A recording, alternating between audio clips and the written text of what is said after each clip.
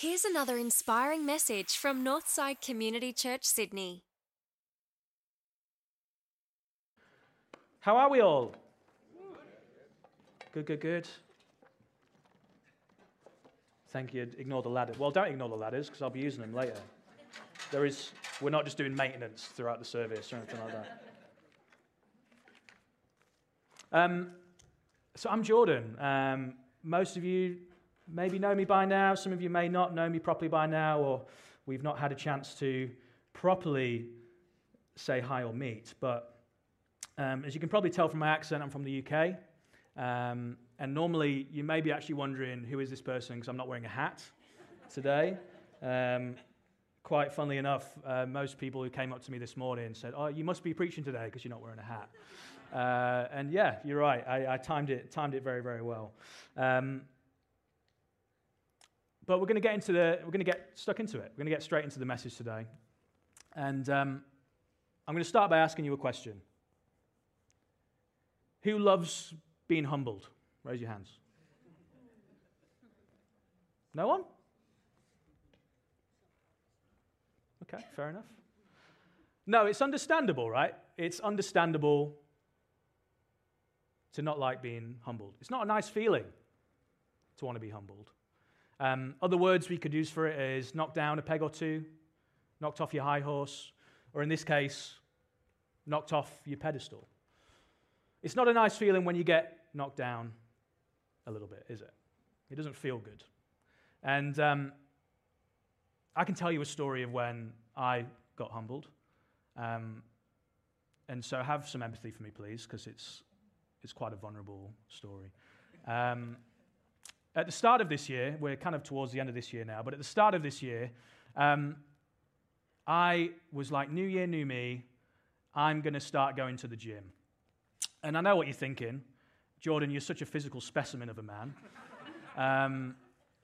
Surely you've been to the gym regularly, but I kid you not, no. This was the first time I will have gone to the gym for... did you say you believe me? Oh, goodness me.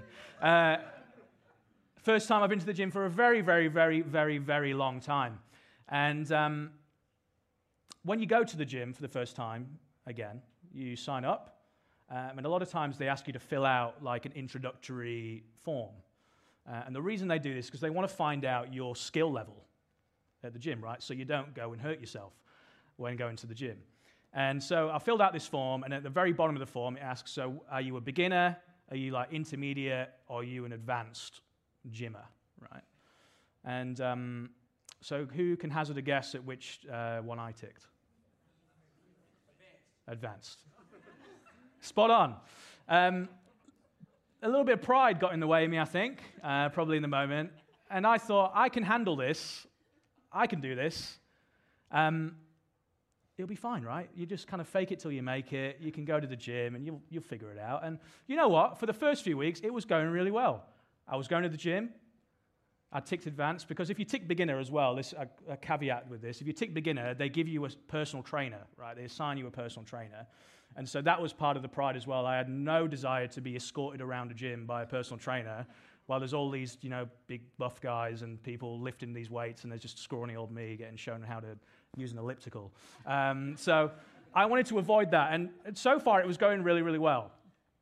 Felt like I was, doing the gym stuff. Is that what I don't know how you say it. I felt like I was getting fitter. I felt like I was managing fine. I was getting good sessions in. I was doing pretty well. And it was lasting well for a few weeks.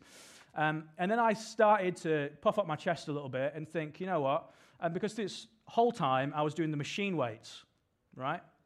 And I was thinking, I think it's time for the free weights. It's time for the free weights. And if you're not familiar with the gym, the machine weights are there to protect you from hurting yourself. And you've got a lot more cover for you. But the free weights, there's not a whole lot of protection going on there. And so I thought, you know what, I'm going to try the free weights because I'm doing pretty well. I've lasted a few weeks. Things are going well. I am advanced. Look at me, right? I'm advanced at this. And so I go over one day, I plan it all out, and I go over to the bench press. Now, problem number one with going over here is I didn't have a spotter with me. So I didn't have someone else to help me during this time. Because, again, I'd not been to the gym for such a long time. I didn't think that was a thing. I go over to the bench press, right, and I lay down, and I'm thinking, I've done the machine bench press, this will be fine, right? So I kind of put on the weight, which I know I'm comfortable with, or think I'm comfortable with. And I lay down, hands up, and start lifting, and then very quickly, the arms start shaking, and the bar is very, very slowly but surely coming down onto my neck. So things aren't going too well at this point. And you've got those little hooks, and I'm trying to just shimmy onto these hooks like this. I'm going bright red in the face and everything like that. I'm probably such a sight and a state at this moment, just writhing on this bench, trying to lift this thing on its hooks, but very slowly, this thing is going to crush my neck. And things are going really, really bad. And do you know what happens?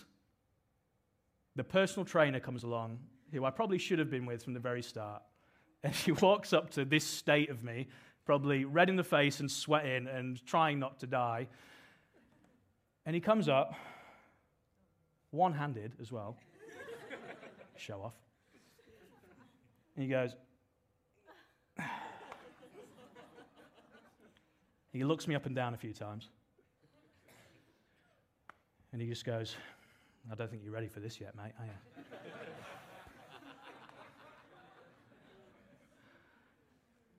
What a way to be humbled, right?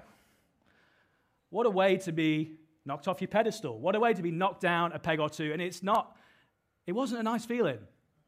It's not a nice feeling at all. But yet we can see in the Bible that there are times in the Bible, and there are times we'll probably see in our own lives where Jesus seems to want to humble us or seems to knock us off our pedestal or knock us down a peg or two. And we're going to turn to the passage of Scripture in Mark, which I think really beautifully illustrates it. And we're going to read from verse 17 in Mark chapter 10. And it says this: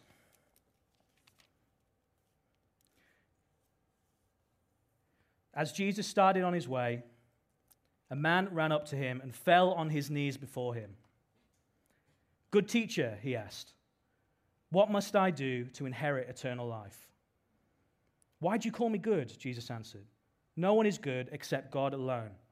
You know the commandments. You shall not murder. You shall not commit adultery. You shall not steal. You shall not give false testimony. You shall not defraud. Honor your father and mother." "Teacher," he declared, "all these I have kept since I was a boy." Jesus looked at him and loved him. "One thing you lack," he said. "Go sell everything you have and give to the poor, and you will have treasure in heaven. Then come follow me." At this, the man's face fell. He went away sad because he had great wealth. Jesus looked around and said to his disciples, "How hard it is for the rich to enter the kingdom of God." The disciples were amazed at his words, but Jesus said again, "Children, how hard it is to enter the kingdom of God. It is easier for a camel to go through the eye of a needle than for someone who is rich to enter the kingdom of God." The disciples were even more amazed and said to each other, "Who then can be saved?" Jesus looked at them and said, "With man, this is impossible, but not with God. All things are possible with God." Now, we can read that passage of Scripture, and it could be very easy and probably understandable for us to empathize with that rich man. Because he comes into the situation seemingly with every good intention, right? He comes longing to find out, how can I inherit eternal life? What can I do to be fulfilled? What can I do to find worth, to be fulfilled in my life? And he comes to Jesus for it. He doesn't go to anyone else. He doesn't go to other people. He comes to Jesus for this, right? So he's going about it the right way. And yet what we find is that Jesus almost rebukes him in a way. He demands everything from him. And for a rich man to demand everything from him, to go and sell all these possessions to the poor, that must be quite humbling. That must be really confronting for him. And that's why his face dropped sad. His face fell. Because he was humbled in that moment. He was knocked off his pedestal. And perhaps we can empathize again with that rich man, because maybe there's situations in our life where God or Jesus, you feel like, demands certain things from us that we don't necessarily want to give up. Or maybe there's things that you feel like haven't come to pass.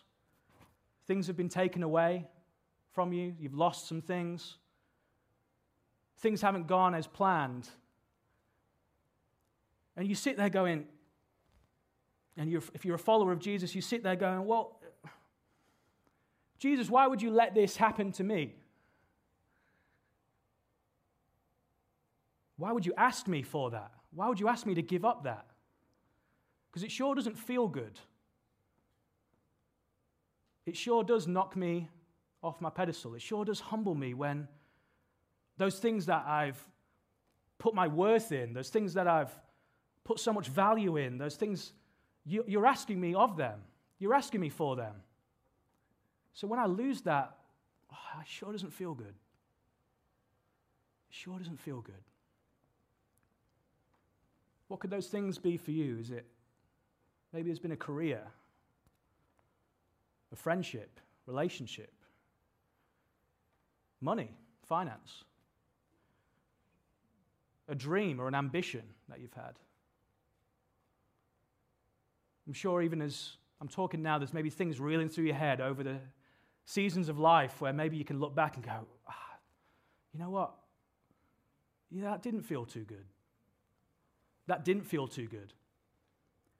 And so this brings us to this tension that we have. We put it on the screen. It's because we can be here and maybe we're followers of Jesus and we can go, well, I know that Jesus loves me.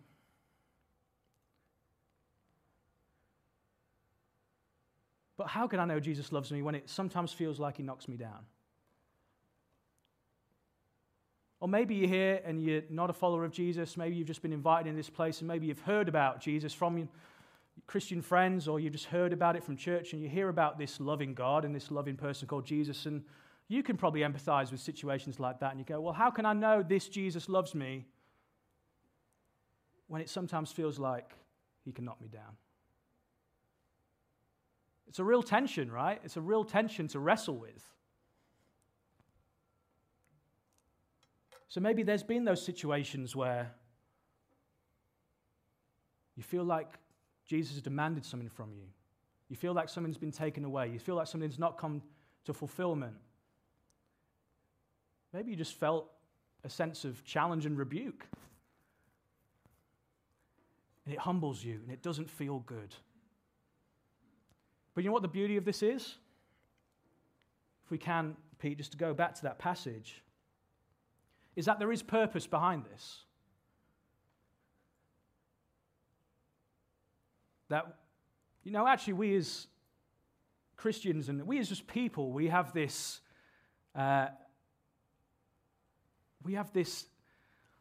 almost annoying task of being loved by Jesus.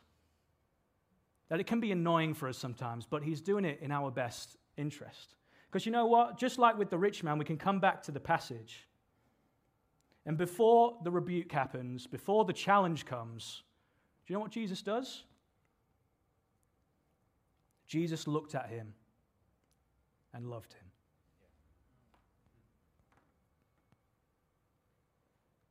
And then everything followed.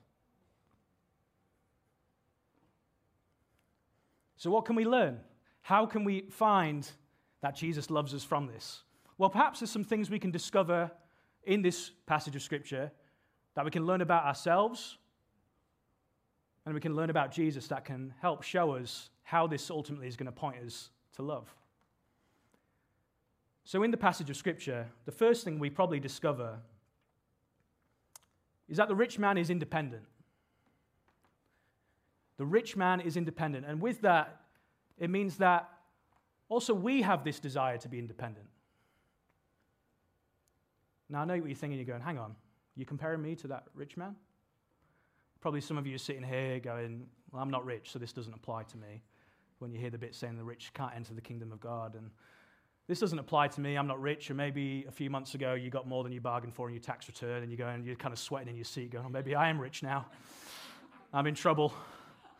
But I don't think he's referring to rich in the sense of monetary wealth. I think it's referring to independence. It's referring to an independence. Now, this rich man, he had everything he needed. He had everything he wanted. Everything he desired.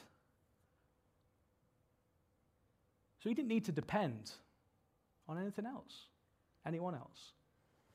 Now, this rich man as well, what we can understand from him, was a Jew, grew up in a religious world, and he probably understood initially that I hope this holds me. He understood that actually probably what his wealth, his assets, his possessions were attributed to, initially probably they were actually a blessing from God. That he's a recipient of a blessing from God.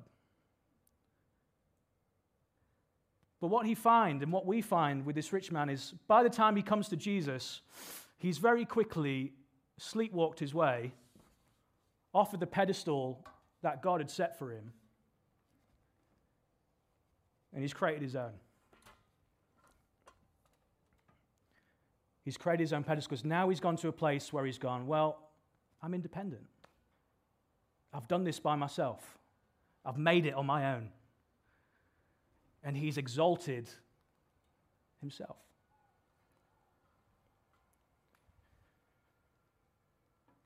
And how true is that for us in this world? I don't know if you're on social media much, but the amount of videos you can scroll through nowadays where it's 10 steps to be a self-made millionaire. 10 steps to have a self-made career. 10 steps to have a self-made. We have this innate desire to be independent. We have this innate desire to be independent people. But the problem is when we do that, when we start becoming independent, when we think we've done it all our own way, when we think we've done it all ourselves, we start attributing it to ourselves, we start building a pedestal to ourselves, and all it does is diminish how we view God. It diminishes how we view God, how we view Jesus in our own lives. And so perhaps actually Jesus wants us to knock us off our pedestal because it's getting in the way of putting him first. It's getting in the way of putting him first. We actually see through the passage of Scripture that when Jesus challenges the rich man, when he initially asks him, have you done these commandments? You shall not murder, you shall not, those ones, you shall not commit adultery. What's quite interesting is he's challenging the rich man with the second table of the law. Now, what does that mean? That means they're the commandments in Scripture that deal with other people, that are between with man and his counterpart and his other person. And the rich man's like, yeah, I've done all that, nailed it, tick, tick, tick, tick, tick. But when he comes back and he says, sell everything you have, give it up, and then follow me, the challenge then turns to what's called the first table of the law, and that's the relationship between man and God. And it's at that point his face fell sad because he knows he's not putting God first. He's not putting Jesus first in his life. Now you may be thinking, well, that's all great, but why do I need to put Jesus first in my life? Because maybe you're actually in this situation and maybe you're going, you know what, I've self-made pretty well. I'm doing pretty well for myself over here. So why do I need to put Jesus first in my life? Well, before we go to our next point, I just want to read this quote from C.S. Lewis. If we can get it up on the screen. Now, God who has made us knows that we and our happiness lies in him. Yet we will not seek it in him as long as he leaves us any other resort where it can even plausibly be looked for. While what we call our own life remains agreeable, we will not surrender it to him. What then can God do in our interests but make our own life less agreeable to us and take away the plausible source of false happiness? So we move on to point 2 because ultimately that's all it will ever be. is our self-made selves, our own pedestal to ourselves, us trying to go it our own way, us trying to live independent lives. It's always going to be a false happiness. And what do I mean by that is that ultimately it's going to let us down. It's going to let us down. If we can go to the next point. Because what this rich man wants to do, and what we also can relate to that in, is that we try and do everything in our own strength. We try and do everything in our own strength. I find it very interesting how, when we look at this passage of Scripture, that this rich man clearly was struggling to do it in his own strength. Otherwise, he wouldn't have asked Jesus the question in the first place. If he was going well with it, he wouldn't have needed to come to Jesus and ask, what must I do to inherit eternal life? What must I do to be fulfilled is ultimately the question he's asking. And do you know what I find really interesting is how different the conversation would have gone if the rich man had gone to Jesus and instead of saying, what must I do to inherit eternal life, he asked instead, how can you help me? Because with the what must I do attitude, he was still living over here. He was still living over here. Because when we live over here, when we try and be independent, when we try and do it ourselves in our own strength, we ultimately are trying to earn it in our own way. We want to earn everything. We want to earn it. We want to earn it. We want to earn it. And maybe Jesus followers, you're in here. Christians, you're in here. And maybe we can easily slip into that habit of trying to earn it. Yep, attended church on Sunday. Gave my tithe this week. Went to community group this week. Yeah, I helped out there. I helped out here. Look at me. I'm really doing it. But the problem is that even we can switch into that attitude, even though on the surface level it's all good, but we're actually not depending on God. We're not on his pedestal for us. And what we find is that ultimately that strength will fail us. Just like with me back at the gym, it goes well for a few weeks, but there's one time where that strength is going to let you down. That strength is going to let you down at some point. And we go back to even to that starting question I may be asked, of where we can actually ask the question of where we feel like things have maybe been taken away, or if we've been let down, or we've been knocked off our pedestal. And we can ask those questions of, God, why would you let this happen to me? More often than not, it's actually, why have we let this happen to ourselves?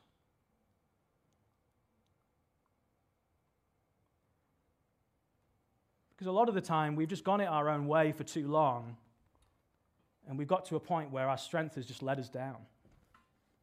We've almost knocked ourselves off the pedestal.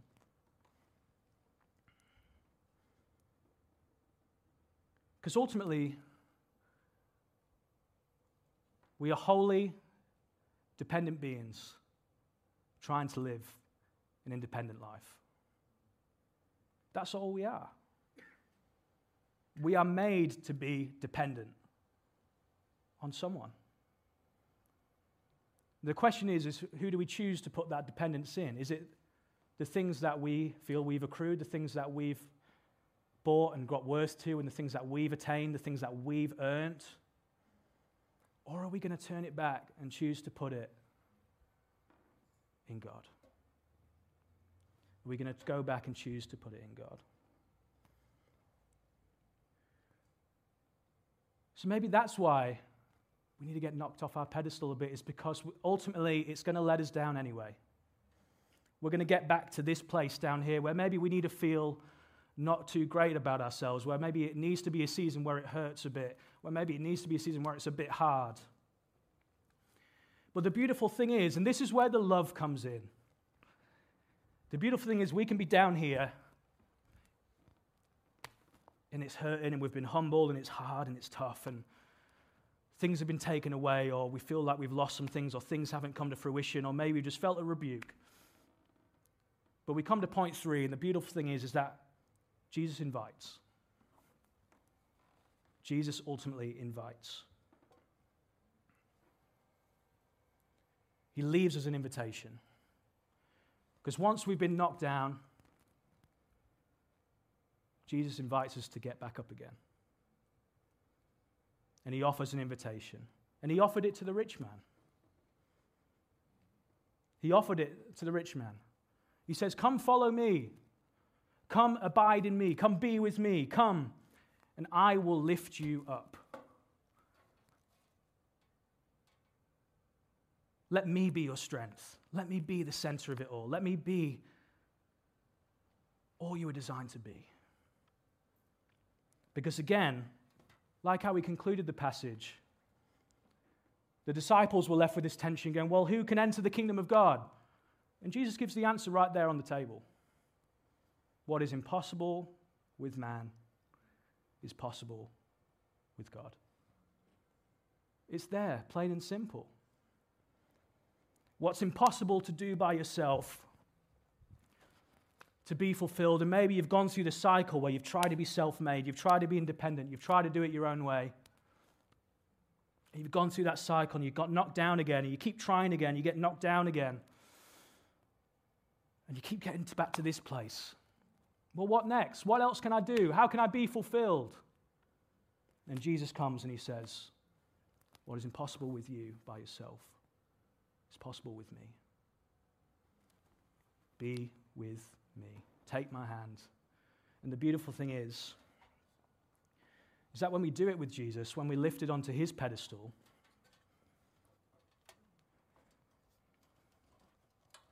we didn't do the risk assessment for this, so I take all liability. Do you know what the beautiful thing is? Is that when we do it with Jesus, we're lifted to a higher place we could ever do it by ourselves. That in this place, we're loved, we're a child of God, we're accepted, we're healed, we're delivered, we're blessed.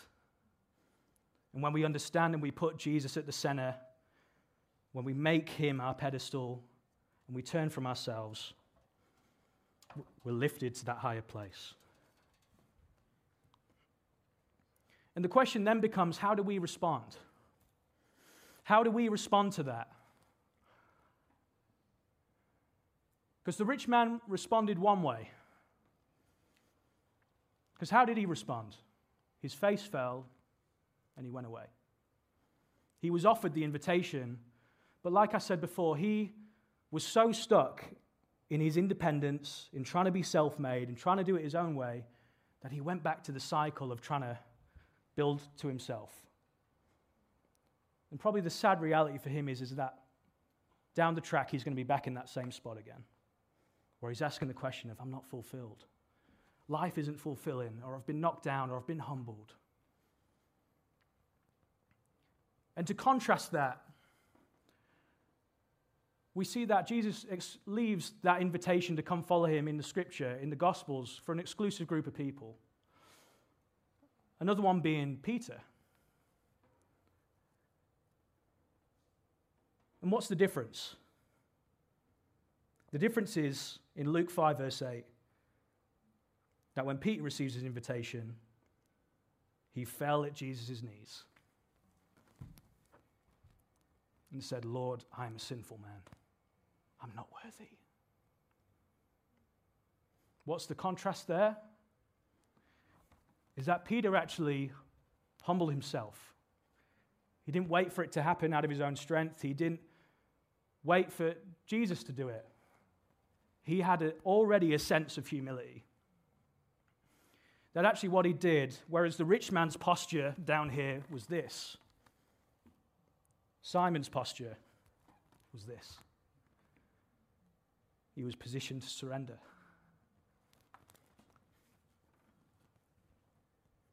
So how do we respond? Well, maybe we just need to accept who we are a bit. And maybe we just need to humble ourselves a bit and accept, you know what? I can't do it my own. It's going to be tough for me to do it myself. I am just human. I am just a man. But the beauty is that when we accept that place, that's when Jesus lifts us up with him. And with him, we are loved, we are blessed, we are whole, we are redeemed, we are set free, and all that he has to offer for us.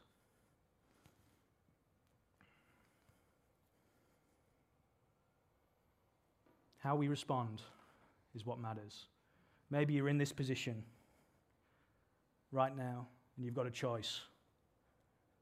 Do I cycle back this way? Or do I accept the invitation? Do I accept maybe where I'm at and accept the invitation? Why don't we pray? And while I pray, I will just invite the team back up as well.